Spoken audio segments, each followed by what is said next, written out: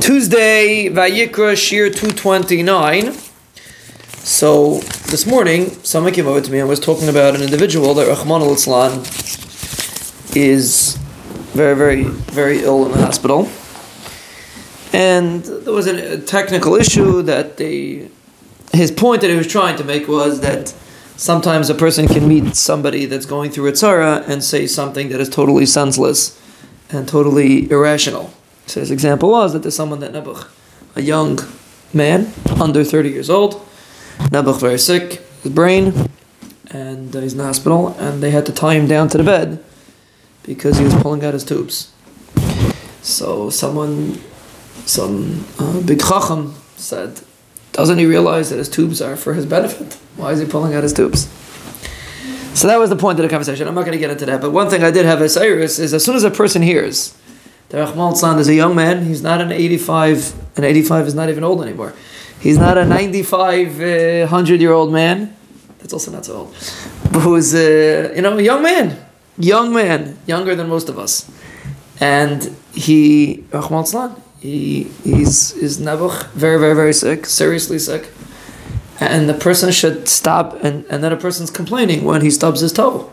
Or a person complains when something doesn't go right. Now again, we're not here to magnify the tzaros of others. That's not the point.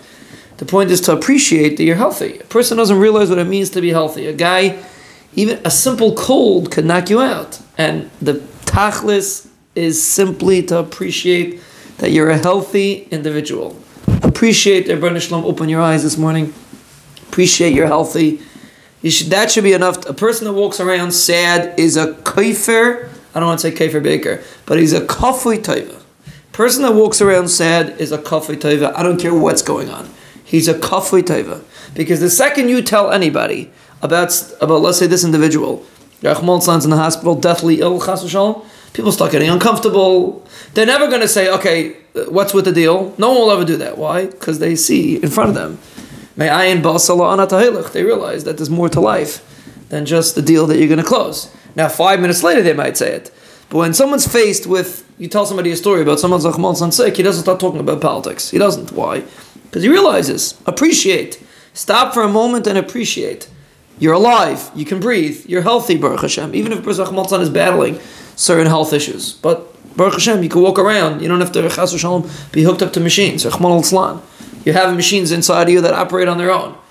A person would just give himself a refreshing course, pass by a serious hospital and just walk through the halls once a day or once a week, just to remind yourself of what it means that you're a healthy fellow.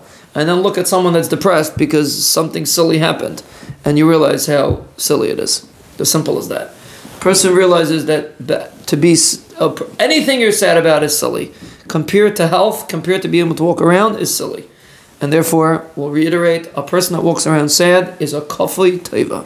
There's no other way to describe it. A person has to... Now, happy maybe is difficult, but to walk around sad is a kafui taiva. Now, you try to be happy. Sometimes it takes effort. A guy's tired.